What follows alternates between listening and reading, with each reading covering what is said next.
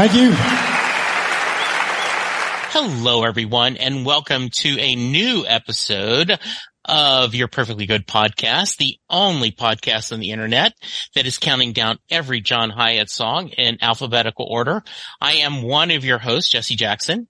Joining me as always is my sister in all things Hiatt as we circle up the wagons.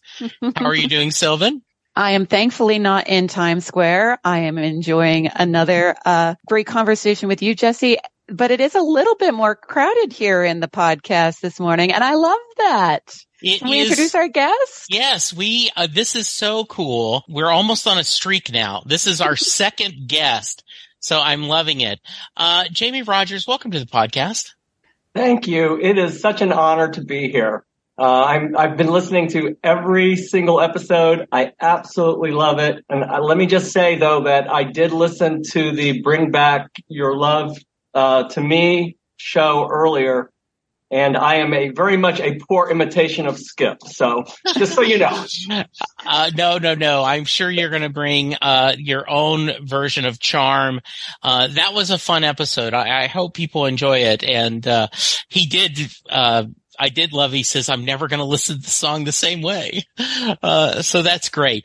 All right. So Jamie, we met through the John Hiatt fan site, but tell us, in case someone is not hanging out at that wonderful Facebook page, tell us a little about yourself and how you've discovered John. Well, thank you. I'm from Southern Illinois originally, though I've lived in Florida since 1984. I grew up as a military brat, mostly overseas. So I was pretty much constrained by my parents' record collection growing up. And I listened almost exclusively to Tom T. Hall for many years. And I think even though that's a completely different genre, it made me just love lyrics. It made me love songwriters and just how a song is put together. And so when I was, for my 14th birthday, I got Queen's A Night at the Opera, and that set me off on an entirely new direction that lasted until my 20s probably. And then my entire 20s was Bruce Springsteen. Take a drink, Jesse. And Tom Petty, pretty much. That was the entire decade of the 20s. So how I ended up getting to John is an interesting story. I live in Florida. My parents still live in Southern Illinois. So I was visiting them sometime in the very early 90s. And I just happened to walk into the living room, and CMT was playing. Nobody else was even in the room, but Lyle Lovett was singing She's Already Made Up Her Mind. Mm-hmm. And that song, I don't know if you're familiar with that song or not, but it's a gorgeous song. It just mesmerized me. I mean, I sat down and just watched it, and it was just an unbelievably beautiful song. So I went out the next day and bought Joshua Judge's Ruth, and I loved it. And then I bought everything by Lyle Lovett. And that led me to Townes Van Zandt and Guy Clark, and ultimately to my two passions now, the Avett Brothers and John Hiatt. Now, how I first really became involved with John Hiatt was I was a casual fan. I was aware of Bring the Family. I was aware of Slow Turning, but I was kind of like how the record buying audience has been with John his entire career, unfortunately. I was kind of a casual fan. And then I happened to see a show featuring Guy Clark, Joe Ely, Lyle Lovett, and John Hiatt. And I mean, that converted me immediately, because as much as I love all three of those other artists, John just, in my opinion, blew them all away. And where did you see them? I saw them in, I want to say it was Melbourne, Florida, in the King Center, sometime in the mid-90s. I can't even remember exactly when it was, but it was a long time ago. And it was just one of the most beautiful concerts I've ever heard. All of them just on the stage with a guitar in hand, no backing band, nothing like that. You know, they would back each other a little bit. Mm-hmm. There's been an Austin City Limits special showing the four of them as well. I don't know if you've seen it or not, but it's well worth your time. But they toured very regularly from 1989 for several years. The four of them would just do a little bit of the year, maybe every other year, and they would tour together. Well, I was so impressed with John that, again, I kind of get obsessive as a fan. I went out and bought every John Hiatt album I could find, and I have been a huge super fan ever since. Through the Avett Brothers fan pages, I met a lady named Linda Morgan, and we became friends, and I sent her, so I burned some John Hiatt CDs and said, you've got to listen to John Hiatt. You got to listen to John Hiatt. And she did. And she liked it so much that she started the John Hiatt fan page and put me on as an administrator. So I've been an admin on that page since the beginning. Very nice. Yeah. Thank you so much. I love that page, obviously, and they've been so kind to us. And, you know, I have said since I first showed up and waited in line for tickets with people that John Hiatt fans are the coolest, nicest people. So a way that can bring us together and have these kind of connections is so great. Yeah. Yeah, it is. I totally agree. And the page everyone has been so lovely to us and so supportive. And I love the debate on ratings, because that's part of the fun of that is going. And so, I love that. By the way, do you know the No Nukes, Tom Petty, Bruce Springsteen story? No, I don't think so. So this is one of my favorite stories. If it isn't really true, it needs to be true. And I shared this after Tom Petty had died. I've heard this multiple times from different sources that they were doing the No Nukes tour and someone came up to Tom Petty and said, okay, you're playing before the E Street Band. You're going to hear a lot of Bruce. They're not booing you. They're saying Bruce. And supposedly Tom Petty says, is there a difference? That is a great line. It has to be true. And it just made me love Tom Petty even more. Right? He just like, Well, he's a Gainesville, Florida boy. I went to law school in Gainesville. So I'm a Floridian now, since 84. Yeah. Well, we are thrilled you're here and thank you so much. Tonight we are finishing the Bees. Which is kind of exciting. So Buffalo River Home is our last Bee song. So Sylvan, why don't you give us just the facts? Okay, just the facts. Buffalo River Home was track number 4 on Perfectly Good Guitar, and that's the third song that we've discussed from this album.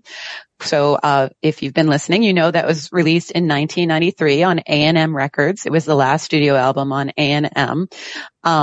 It was backed by the band called the Guilty Dogs, Mike Ward on lead guitar, John Pierce, and Brian McLeod. Just some facts about what the Buffalo River is. I wanted to note that there are actually 7 Buffalo Rivers in the United States. Arkansas, Georgia, Minnesota, New York, Tennessee, which I think we can all assume and agree which one John was writing about, Virginia, and Wisconsin. The Tennessee Buffalo River is 125 miles and named after just when you think that you got a grip, reality sneaks up, it gives you the slip. Buffalo River was actually named after a fish, not the buffalo animal that we are often associating with. And I think John plays up that imagery in this. And it's about an hour west of what was then John's home in Franklin, Tennessee. This particular song did not chart. It was released as a CD single with no new B-side, so I don't have it in my collection. Of course, now I'm kicking myself on that. There were no covers to speak of that I found, some amateurs that were, of course, quite good, and we encourage everyone to share those and upload if you wanted to record this beautiful song. But it does have a few live versions out there on the interwebs, including a version that aired on The Tonight Show with Jay Leno, March 15th, 1994, which featured some gospel backup choir, which I thought was really nice. And I spent some time listening to that this morning. So aside from that, of course, Mike Elliott, Take a Drink, discussed this song in his book, and he notes that another standout track on Perfect Good Guitar is Buffalo River Home, with a melody that recalls Neil Young's Thrasher. Hiatt, as he done so often, addresses the uncertainty of middle age with metaphorical frankness. We can get into the lyrics later, but I do think it's funny how this album, was released when John was younger than I am, and everyone was making such a big deal about the fact of how old he was. And I do have just one quote that hasn't come up, from John himself about the album. Perfectly Good Guitar was a batch of songs I had written over a period of 1 or 2 years. We had just moved out to the country, and I remember being thrilled that I could turn my amplifier up real loud and nobody would complain. So a lot of these songs were written on guitar. And also I was listening to a lot of new bands and stuff with my stepson that was definitely inspired by that. So a little tip of the hat to Rob Bowers. My number is still publishable, by the way. Those are the facts. That sounds awesome. So let's start with you. We'll start with our guest, Jamie. Quick thoughts about this one. I am so thankful that you guys asked me to do this song, but this song is a tremendous challenge because to me, it is just like so many of John's songs, so multi-layered. Mm-hmm. I mean, I think of the physical, the spiritual, the mental, emotional. There's so many different themes that run through this and so many different ways to interpret it. I mean, if you look at it from the surface view, to me, it's about a man who's obviously reaching middle age. He's contemplating the highs and lows of chasing his dreams for so many years, not sure where he fits in, still trying to find where he fits in, or even whether he fits in, and looking for that little spark to keep him going, if he should keep going, but knowing that there's something out there, whatever it is, that just keeps him going from for the grind, from one town to the next, to continue to chase his dream. And as this is going on, he's going through things in his life. We know about his recovery. We know about him aging. We know about him being on the road and how the road can age someone, and the paint is peeling. And, there's just so many layers to this song. But to me, it's kind of like not a midlife crisis, but a midlife assessment of where he is and where he wants to be and all of the obstacles that he faces. I love that phrase. Yes, I do too. Sylvan, how about you? I don't think I can say anything that Jamie didn't say, yes, except to kind of comment that it's really difficult for me to imagine this song without Mike Ward. There was something so raucous about it, and all those emotions that you were just talking about, Jamie, I think really filter into the chords and the wailing of that electric guitar. And it fits so well with John's voice, even though I've heard plenty of acoustic versions that work lovely. I think this is one of the very few Hiatt songs that you almost can't separate from the original recording, I think. I know I'm kind of sliding into rating as opposed to facts on that comment, but, and just everything that you were saying, Jamie, it's a very dense song.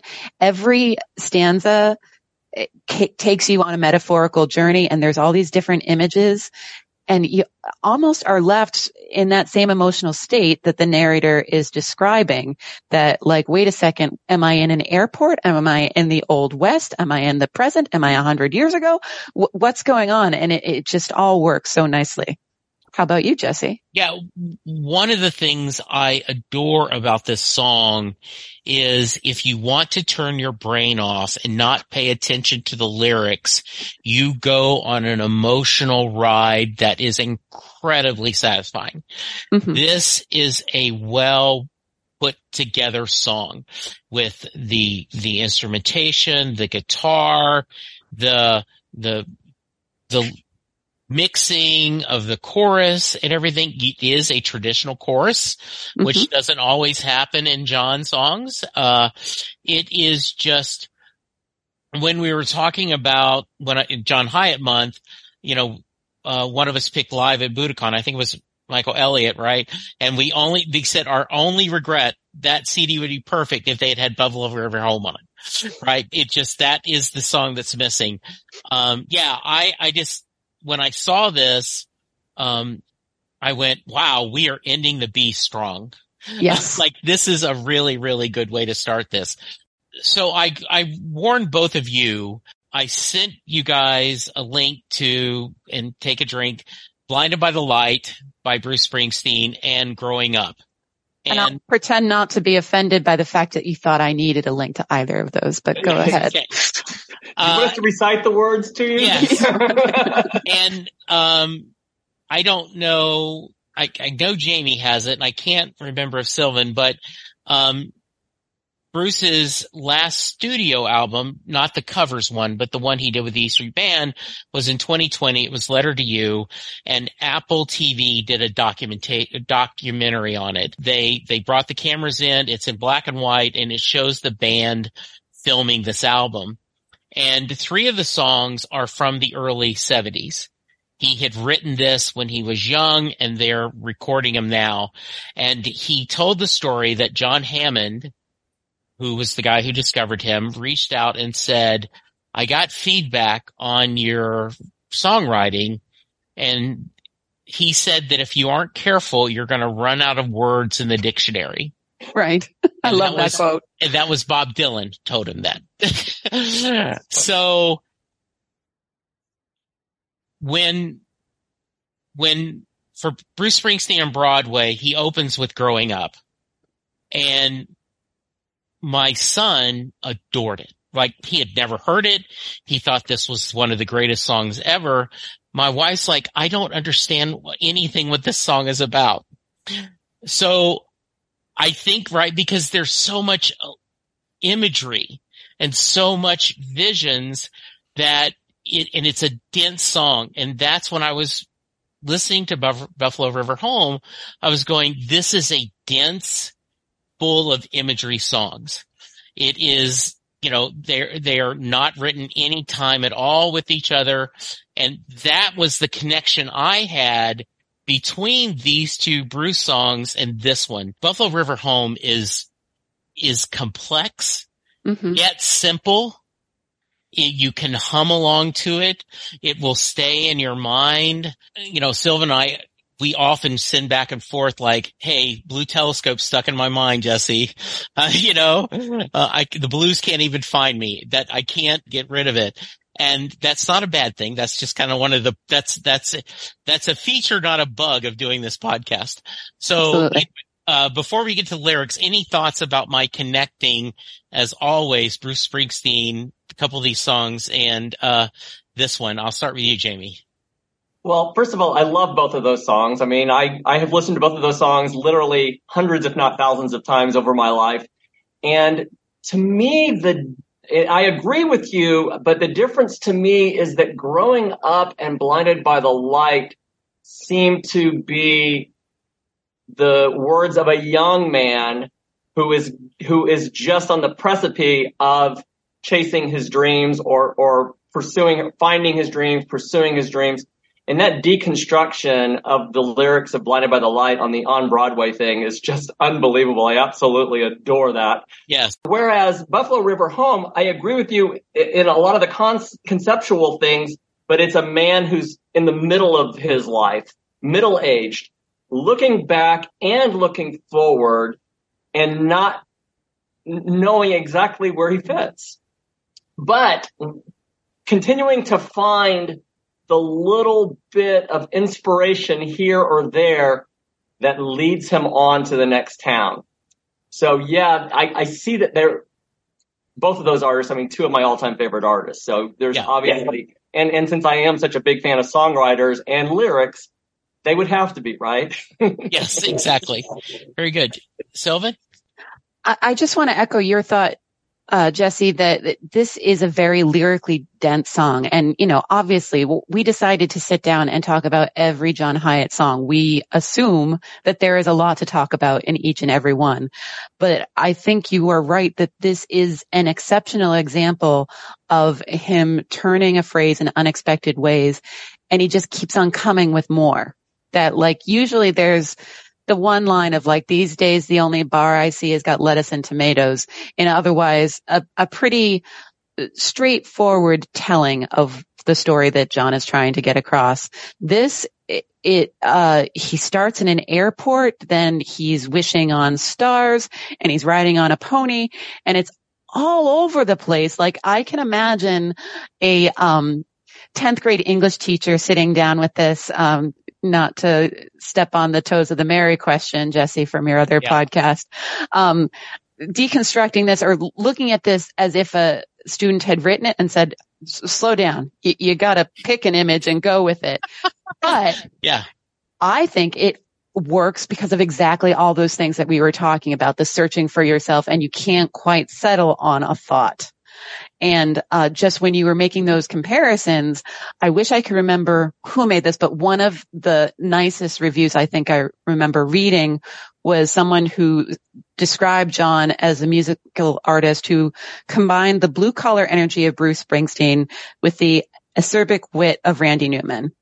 And I think you've got that right there. Oh, I've never heard that, and I love that. I am so sorry. I can't remember who said it. No. I know I quoted it in one of my fan magazines, so I'll have to pick it up someday. No, that is absolutely wonderful. That is great. Normally, Sylvan and I, as you guys follow along, we just pick certain phrases. This one, we're going to go through every lyrics. I just think we've got to do that. So we may take turns reading, but I'll start us off. So, I've been taking off and landing, but this airport's closed. And how much thicker this fog is going to get, God only knows.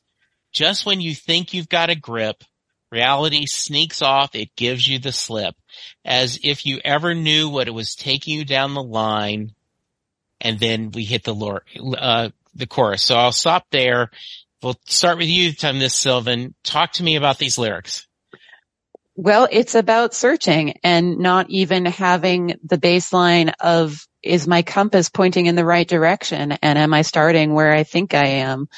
I am also remembering how often he was talking about being worn down by all the touring he was doing, because, oh my God, he was touring a lot through this phase. Mm-hmm. And, I think there's the very literal meaning of he spent so much time going from one city to another that he isn't quite sure. He doesn't have a grip on reality. And I love the idea of the thick fog settling in, which can be the literal that's going to keep you stranded in one place, or it's going to make it so that you're not quite sure where you're traveling to. Any one of those little phrases could be taken many different ways, but it really sets the tone. And I think it's a really strong start to the song. How about you, Jamie? Well, I agree with 100% with what you said. And the first thing that I thought of when he talks about, but this airport's closed, it actually brought to mind Before I Go, which I assume was written afterwards, since it came out in Crossing Muddy Waters in 2000. This is in 1993. Yep. But in that song, he's contemplating, he can't decide which way he's going to travel, by air or land. And I'm thinking, well, don't you remember back when you were in the airport, it was closed from a physical standpoint, from a mental, emotional standpoint, the fog. And is it the fog of just the endless touring, like you said? Is it the fog of depression of someone who has had so many highs and lows? We know about John's tragic history. We know about all of the things he's been through. Is the fog a depression that's settling on him during these periods of highs and lows, because he has the high of doing what he wants to do? He's an artist, but he also has the lows of, has he really reached his dreams, his ultimate goals? So I see that as fog. And I also see the fog of just being tired because he's just been on the road endlessly and he can't think straight. and that comes up later in the song too, which we'll talk about. Mm-hmm. But every time you think you've got a grip, every time you think you've got it in hand, every time you think you see that star you've been reaching for, it slips away. And it gives you the slip, and then you're back to reality, and then you're not really even sure what you're doing or what's taking you down the line. Yeah, both of you perfectly said, and unfortunately, this is a very short podcast, so I go, yeah, what they said. Right, but I love this journey this verse takes us, because we talked about layers, I've been taking off and landing, but it's closed. And how much thicker this fog's going to get, God only knows. So you could take that literally with him touring, but it's also when you say, just when you think you've got a grip, you figured it out. I know the key to an old locked car. I know what my path is going to be to get success. I know I found a way to get where I need to go. And then reality slips in and gives you the slip. Mm-hmm. Reality settles in. Oh my goodness. No, this wasn't the magic path.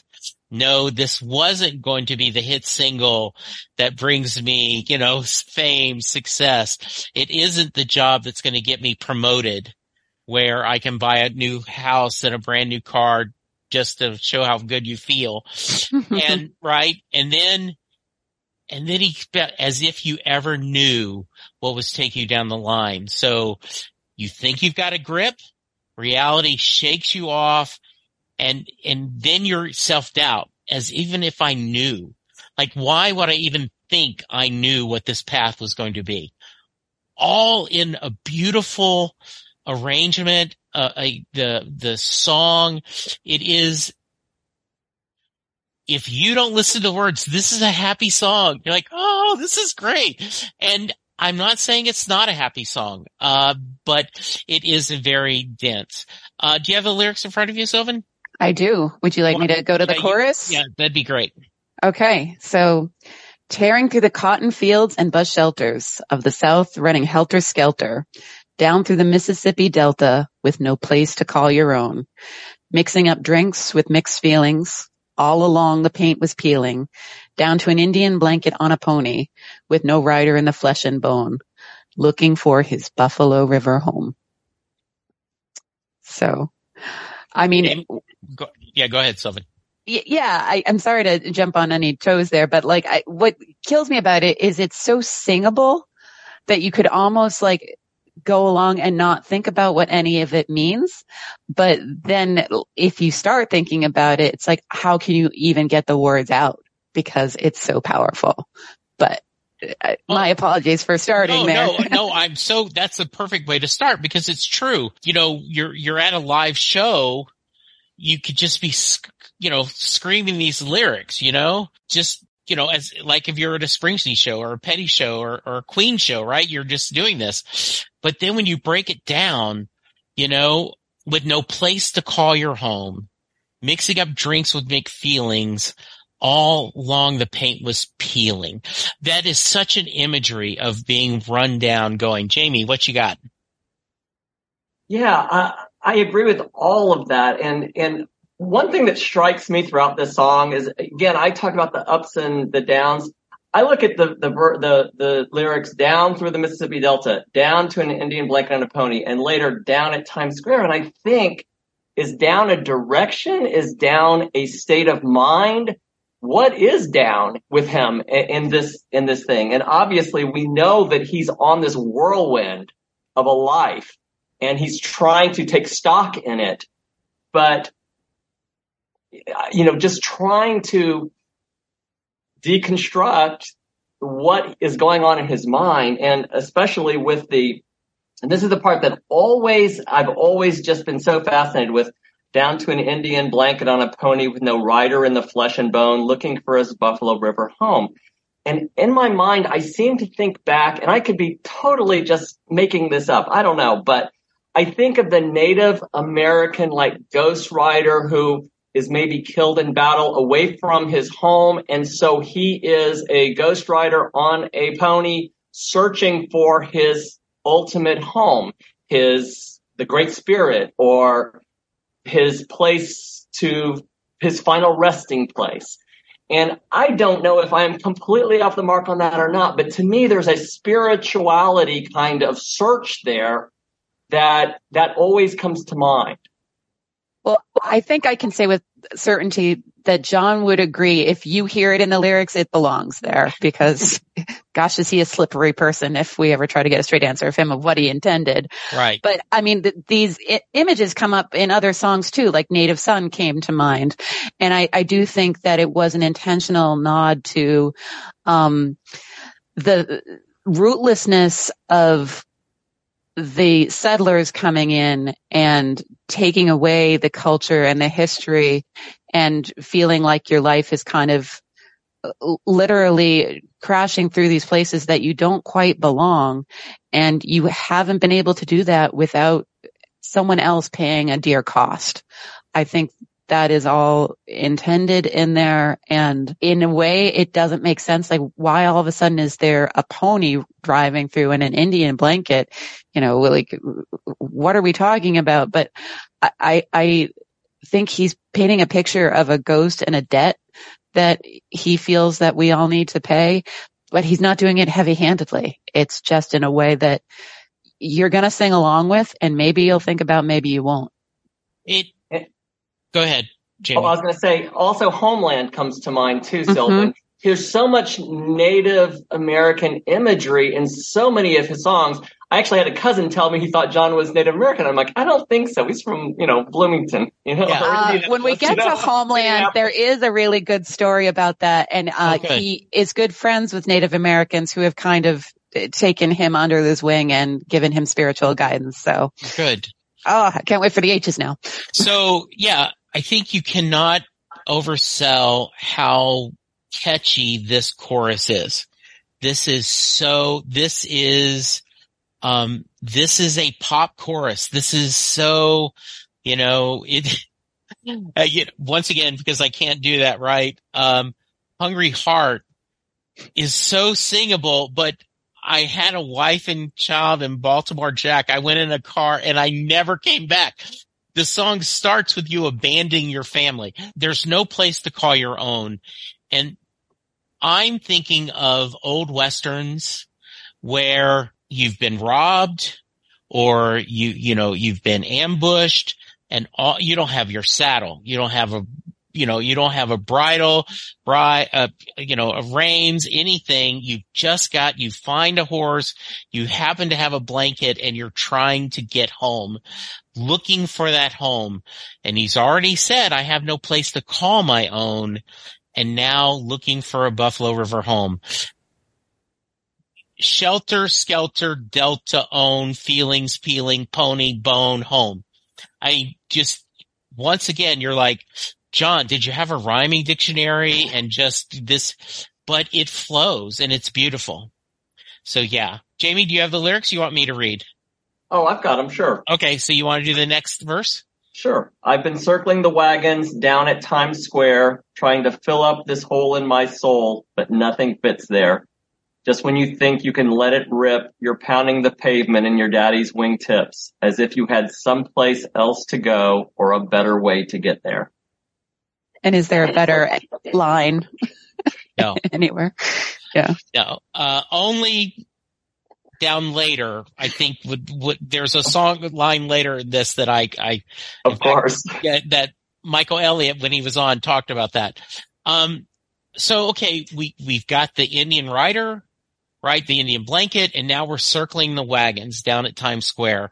And this could be very much, especially when you throw in your daddy's wingtips, and it's hard not to, just like your dad did, connect that history of a father doing his duty for his family, and maybe at the detriment to his own personal satisfaction, his own personal dreams. Go back to Independence Day from Springsteen, right? That connection there. And I think we've all been trying to fill up this hole in my soul, but nothing fits there. I've been someone who has struggled with weight his whole life. And, you'll hear people talking about people with eating disorders and just people struggling. You're eating to fill up something,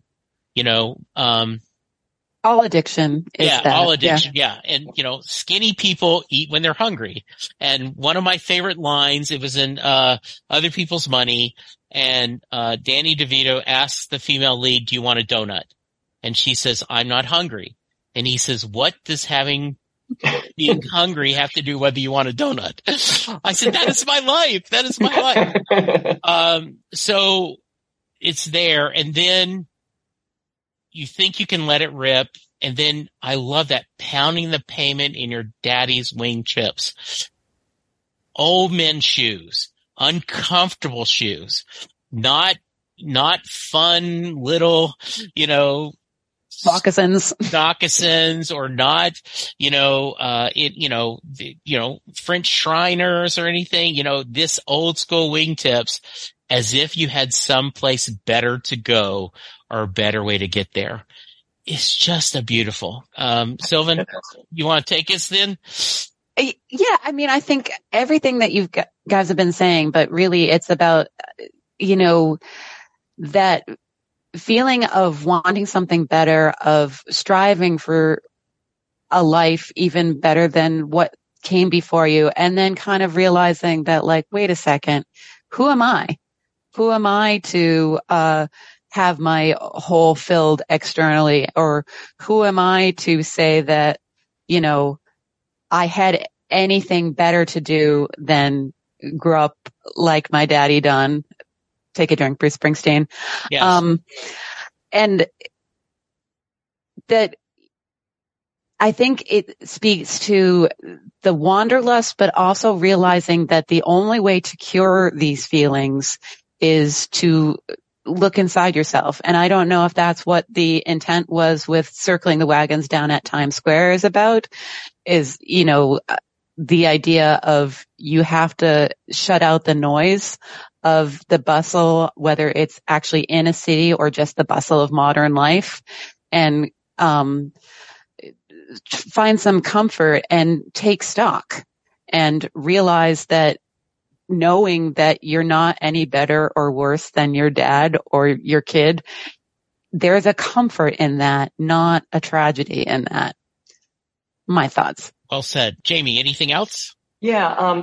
To me, it's almost contemplative. And I thought of Your Dad Did, of course, from the wingtips, but I also thought of Light of the Burning Sun. And I thought of selling burnt orange and avocado green kitchens across the Midwest, which is what his older brother did. And we know what fate his older brother had. And I think that there's a lot of weight that's on him that he's constantly running from, trying to escape from. Not to get too heavy on this podcast, but you know what I'm saying, as far as, he's got this dream, he's got this talent, and he's able to pursue this. But on the bad days, when he gets back to reality, is he any better than his dad, or is, his existence any more blessed than his father's was? And as you were saying that, I was reminded of the time that John talked about that he rented an office in downtown Nashville and would punch the clock and force himself to write songs that he couldn't do while he was at home or on the road. And I was wondering if maybe that there is a nod to that in there, that I'm, following my dream of being a folk singer, and then what am I doing? I'm carrying my briefcase to the downtown office and sitting behind a desk. Way to go, kid. You've escaped that fate. So it's really interesting, Jamie. Thank you. Yeah. And one of the things I always think about is we hear the success stories. We hear the people that kept trying, and then they broke through. But what are the people where it never breaks through? And when do you reach the point where you have to give it up, right? This isn't going to happen. You move on. And I'm always torn between supporting your family and pursuing your dream. And the good people find a way to do it, sometimes both, right? There's a beautiful movie called When I Sing, which Linda Chorney, she did an album. She had been a singer-songwriter all her life, and she got the money from a fan to do one really great album. She had done 3 or 4 albums that she had just kind of done, but one right. And because of a loophole, she was able to get nominated for a Grammy. And the movie is about her experiences. She plays herself and how that people like, who the F is Linda Chorney? And it's a great movie. And so that idea of keep pursuing it, keep pushing it. And you wonder, are you happy with what you ended up being? I know that Lily Hiatt has been very vocal that she thinks it's a damn shame her dad never won a Grammy. And he's like, and I think from his mind, like, hey, I've been able to support you kids, support the family, and I get to make music. But life's good. Go ahead, Jamie. Yeah, it's funny you say that because I met John after a show once. I met him a couple of times, but I met him after a show one time, and as he was taking a picture with me and my son and my son's guitar, I said to him, I'm boycotting the Rock and Roll Hall of Fame until you're enshrined, And he laughed, and his quote was, "Don't hold your breath." I told Lily the same thing. I met her a few months ago when she played here in Florida, and I told her the exact same thing. And you could tell it hurt. She's more upset about it than John is. To mix in a little sports, when Jerry Jones bought the Cowboys and he ended up firing, Tom Landry, after a couple of years, Tom was like, okay. Alicia Landry never, ever forgave. Like, she never. So yes, sometimes the family's stronger.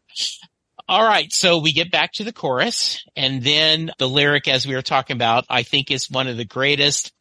And my company allows us to put, on our Outlook signatures, and I usually go through Springsteen quotes, of course, but I'm thinking about doing this one.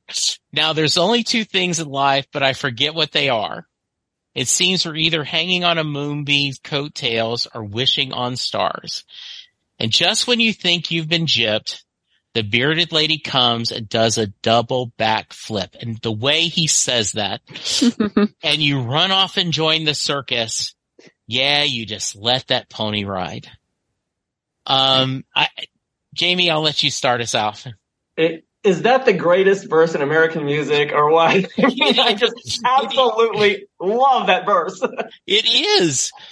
And that's the one. I mean, this whole song is just so amazing, but that verse just clinches it for me, because no matter how deep or how dark things seem, you think you've been gypped, you think that life has shortchanged you. The bearded lady comes and does a double back flip, and everything's all right with the world. You go off and join the circus because that was such a cool thing. I'm right there with you, Sylvan. Just everything there. And like you were kind of saying when you're giving up, but like, I think this verse talks to the idea of, well, sometimes you don't really need a meaning. There's only 2 things in life, but I forget what they are. Like, does it even matter? Or, we all have to kind of decide for ourselves what the meaning is, and that you recognize that there are highs and lows. We're either hanging on a moonbeam's coattails or wishing on stars. We're either hoping for something better, or we're in this beyond the galaxy kind of feeling of this high that we don't even know where we got to. So it speaks for the longing and the searching for meaning, and also the complete acceptance that sometimes it doesn't mean anything at all. And like, he could have used any possible metaphor for the, getting more than you could have ever bargained for. The fact that he talked about a bearded lady doing a double back flip is also, I think, a way of saying, let's none of us take ourselves too seriously. What can really knock our socks off isn't the greatest achievement and the most beautiful, acrobatics or a pony performing beautifully. It's something that just is so absurd. We can't stop ourselves from saying, what the heck was that? That's life. It absolutely is. And, the imagery, as you just talked about, Sylvan, we're either hanging on a moonbeam coattails, we're high as we can be, or we're up in the ground wishing on a star, right? And just when you think it's hopeless, you've been gypped, something unexpected comes on up. Your favorite musician puts out a new album, and you go, and that's one of the reasons I've been very vocal of why Letter to You means so much, is it came out at the end of 2020, at the end of all that pandemic, and to get new Bruce music and a new president. Oh, sorry, didn't mean to go there. You get a compliment from someone unexpectedly. I was sharing Sylvan a story that I had that unexpectedly I got a compliment last night when your young child makes a homemade card and gives it to you. Someone you care about thinks about you and does something nice. And the bearded lady comes and gives a double back flip. And just the absurdity, and immediately, and you run off and join the circus. You just let that pony ride. And we earlier talked about, right, an Indian blanket on a pony looking for your Buffalo River home. He ends saying, in my mind, yeah, we're on that pony. We may never find our Buffalo River home, but you know what? We're going to have a hell of a good time in the journey. And as Springsteen says in Better Days, the journey is what matters. This to me is saying the journey is what matters. And yeah, we're going to have ups and downs, but you just got to go join the circus and let that pony ride.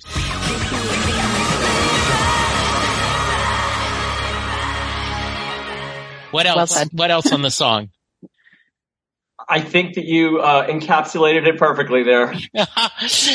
This is where, and we talk about this a lot, I would love a musician to talk about how this is built musically.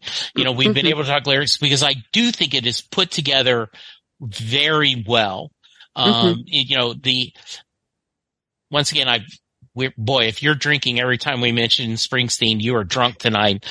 But, I remember Dave Marsh, who was one of his biographers, said Born in USA originally was a blues song. He ended up doing it as a rock anthem by choice. And the music was helping to push the theme that he wanted. John could have written this any way, but he wrote this very upbeat, wonderful, joyous, because I think, to me, it is. Life is a roller coaster. It's going to be fun. It's going to be great. It's going to suck sometimes, but we're going to move forward. Right. Great. Yeah. Just to echo that musically, there's so many little choices and little moments in here, like that line that we've been discussing, just when you think that you've been gypped. I know at least in live versions, there's kind of a pause and a descending scale that is backing away from that feeling, and that absurd kind of, you almost see the person flipping over in the air, do, do, do, do. And, yes. I am once again just going to give Mike Ward his due, that those chords take you on a journey. And to me, the up and downs of the notes in the scale really kind of talk about the ups and downs that we've been talking about emotionally, and almost like spinning around in a circle, not knowing kind of where you are. I think all plays in with what's happening on the instrumentation as well as the lyrics. So I agree with you 100%. As far as Michael Ward, I love all of his guitarists. I love Ry, I love Sonny, I love Doug, I love them all. For this song, I thought Michael Ward was the perfect guitarist. Just the opening note, from the opening notes throughout the entire song, his energy they're all unique in their own way, but I just love the guitar in this song. Yeah, to echo that point, Jamie, like everyone that has played with John since has put their own stamp on Perfectly Good Guitar. I have never heard a version of Buffalo River Home, which still come up on set lists, that doesn't feel like an echo of Mike Ward, as opposed to someone doing their own thing. Yeah, so. It's iconic. Any final thoughts before we get to ratings? All right. So listeners, hang tight. We'll be back in just a minute and we'll go around the table and rank it. What are we going to give them? Hello, Pantheon podcast listeners. Christian Swain here to tell you more about my experience with Raycon earbuds. Our family now has 3 pairs of Raycon earbuds around the house, and my wife just grabbed a pair of the Headphone Pros to replace some headphones from a company that was double the price. And yes, she loves them. Now, if you haven't pulled the trigger on a pair of Raycons, or even if you have, but you're in the market for another pair because they're just that good, well, now is the time to check them out, because they just launched their upgraded model of the best-selling everyday earbuds.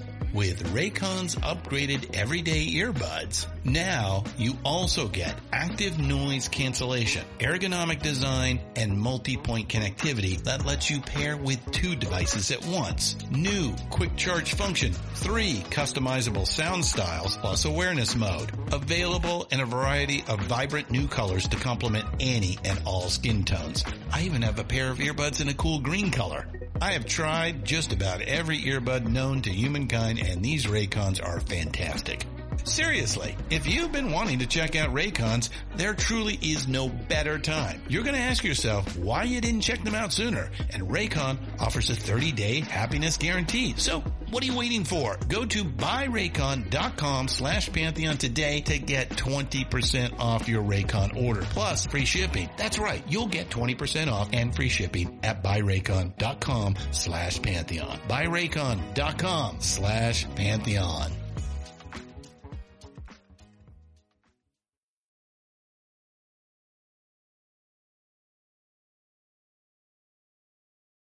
Okay, we're back.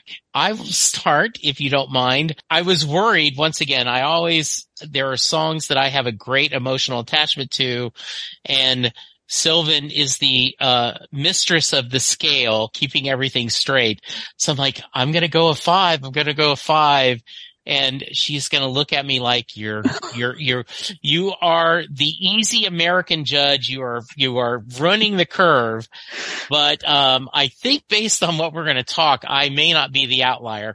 But yeah, this is a 5 to me. This is, this is one of his best. Sylvan, we'll let our guest go last. Okay, well, now I feel even more guilty about rating. I'm the meanie. I'm the Simon Cowell of Perfectly Good Podcast. Oh my God. I talk about the idea of if someone has never heard of John Hiatt before, would I put this song on as an intro? And I am giving a hard yes to this. This is a beautiful introduction to John for all the reasons that we were talking about. But, okay. It's not a song that to me resonates at the deep emotional level. And maybe because it is a song that is talking to someone who's had to raise a family, which I have not. I was going to say men of a certain age, but I think it is beyond gender. I think it speaks to someone who has kind of felt stuck in a way. And maybe it's just that's not the song I have needed in my life so far. So it's a beautiful song. It says something. It just doesn't say something to me in a way that I have turned to this song and played it over and over again on repeat in the way that I have played Alone in the Dark over and over again and turned to what I would call a 5-star song. So this is a very solid 4 for me. Since you don't do half numbers. Correct. I do not cheat. Yeah, so right. I do not do 4 numbers. I actually gave a thought, and then we're going to go to Jamie. I actually thought about that this is a song. I have songs on my when I need to be inspired, when I had my F Cancer playlist, and I would not have had this one on it. So I understand exactly what you're saying. I just think my enthusiasm just is, I'm like I said, I'm jumping it up. Jamie, split the difference. Tell us what we're doing.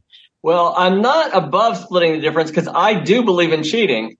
But in this case, Jesse, I got to go with you, my man. I don't know if it's a Mars versus Venus thing or what, but I will tell you, this song speaks to me. I have raised a family, and maybe that's why. Yeah. This song speaks to me on every level, and it exemplifies everything about John pretty much that I love. The strong songwriting, the acerbic wit, the just cutting to the heart. And it comes from so many different levels. I understand in some ways because you sit, like we've kind of tried to deconstruct it tonight, but you sit and you look at the lyrics and you listen to it over and over and over and you're like, what is he getting at? But ultimately, I really feel what he is getting at. And I do feel like that it is a song of searching. And I think that maybe it's because of my age. I'm a middle-aged man to be euphemistic about it, actually, and probably optimistic about it. But it is a song of searching and finding the strength to go on with unexpected and simple joys. And to me, that just speaks to my soul. All right. Perfect. All right. So we got a 4-5-5. Sylvan will update the spreadsheet. So, Jamie, if someone wants to reach you, how can they? On Facebook, Jamie, Jamey, Rogers, Rodgers. I'm an admin in the John Hyatt fans group. So please reach out. Yeah, and thank you again for that very thankless job of being an admin, because it is one of the nicest places in social media, the John Hyatt group. So thank you. Yeah, it is a very safe place, and it's very loving and a very kind fan base that put up with us. Hey, we got a new episode. We don't care, but no, we do care. Oh, thank you. We do care. All right, Sylvan, how about yourself? How can they reach you? I am Sylvan Groth, and I am stalking the John Hyatt fan page quite a bit on Facebook. I am Sylvan Green Eyes on Twitter. And don't forget that we do have our Google site where you can keep track of the song list. And like Jamie, if you see a song coming up that you would love to discuss with us, all you need to do is get in touch with us either way. I want to stress that I don't want you to feel intimidated. We've had Skip, we've had Jamie. You're going, I'm going to just shut the F up. No, we want any and all people. If you love one of these songs, I just put a image of the Sea songs coming up with the proposed dates on it. We'd love to have people on a more regular basis. It wasn't scary, was it, Jamie? No, I'm used to talking in front of people. I just love this podcast so much. It was just a joy to be on. I appreciate it very much, guys. Well, thank you. This was a joy to have you on. We want you to come back anytime you want. Pick a song. I am at Jesse Jackson DFW.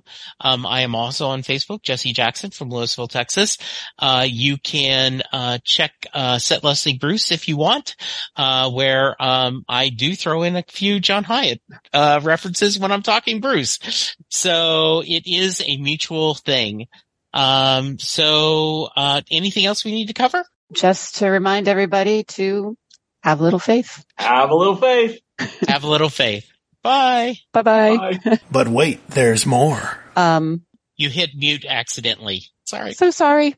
That's all right. I was stumbling anyway. Mike, if you hear this, I didn't edit correctly. Poor Mike Blanchard does not know how often he gets mentioned on this. All right. But I know now. Jesse Jackson as a Transformer? What the? Yeah. Yes. Thank you. That sounds great. Baby, we can come on home, put the cow horns back on the Cadillac and change the message on the coat of mine.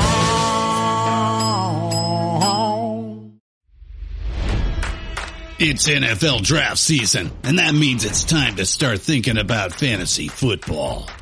FantasyPoints.com features industry-leading experts and prognosticators using proprietary hand-charted data to help you score more fantasy points. FantasyPoints.com is the place to go for whatever kind of fantasy football you play. Whether you play fantasy football, daily fantasy sports, or do a little bit of everything, Fantasy Points has the meticulously researched content to guide you to victory. And why wait for the fall? Fantasy Points also covers the new spring football league, the UFL. Join the guru, John Hansen, Scott Barrett, Joe Dolan, and other massive names in the fantasy football universe with an exclusive offer. Use code Pantheon for 15% off any Fantasy Points package, including the all-in package, with access to every article, tool, and data nugget that Fantasy Points has to offer.